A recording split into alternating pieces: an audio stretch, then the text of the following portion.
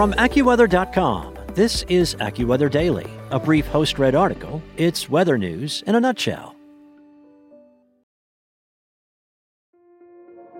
This episode is brought to you by Kia's first three-row, all-electric SUV, the Kia EV9, with available all-wheel drive and seating for up to 7 adults, with 0 to 60 speed that thrills you 1 minute and available lounge seats that unwind you the next. Visit kia.com/EV9 to learn more. Ask your Kia dealer for availability. No system, no matter how advanced, can compensate for all driver error and or driving conditions. Always drive safely.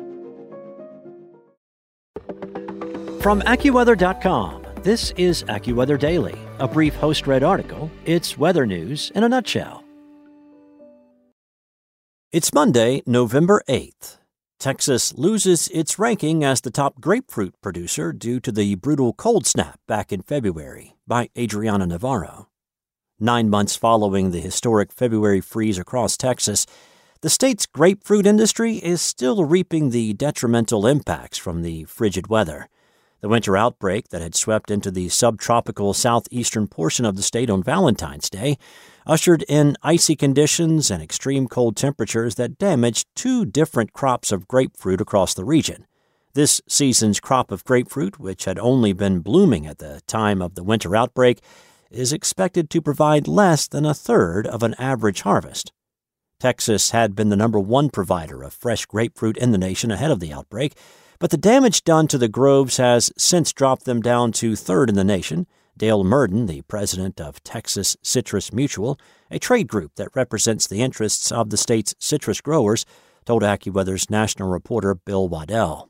Murden had also spoken with AccuWeather via email back during February. Also a grower, he had mentioned that when temperatures dip below 28 degrees and stay below that mark for 5 hours or longer, the fruit on the branches begins to freeze on the inside, damaging the crop. Most everyone saw temperatures drop to at least 21 degrees, he added. The freeze had hit when the groves still had 2 crops on the trees, the fruit that was still being harvested and the following season's crop that was beginning to flower. Murden estimated about 60% of the fruit had remained to be harvested at the time. However, winter's scythe cut most significantly into the then-flowering groves crop that farmers are now waiting to harvest as fruit. A lot of these groves were in full flower when that freeze hit, Murden said. So that legitimately hurt 100% of your next year's crop, 70 to 80% on the average. Murden estimates they'll have about 30% of a normal crop this harvest due to the freeze. The fruit that did survive will be harvested closer to late November rather than when the season typically starts around mid-September into early October. The estimated total financial loss from the freeze hovers around $300 million. This isn't the extent of the damage either. As they spoke, Murden and Waddell stood beside an empty grove. Normally, an acre holds roughly 180 trees, with a standard grove of 20 acres holding thousands of trees. But after February, the decision had been made that it wasn't fiscally worth saving the damaged trees of this particular grove.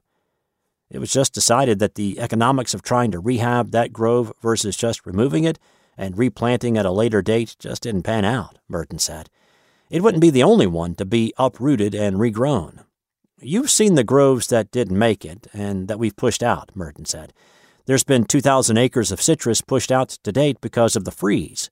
Groves that have been uprooted and replanted may not come into production for another 3 to 5 years, creating an additional setback in the expected crop. But while the cold hit hard, the season wasn't a total loss, as farmers first feared, and farmers like Murden are looking ahead to rebuilding the groves back stronger, as had been done in the past. Every time we've had a natural disaster or something like that, we've actually rebuilt better and stronger, Murden said. He added that after the 1983 freeze hit, they had taken the opportunity to switch from growing pink grapefruit to red grapefruit.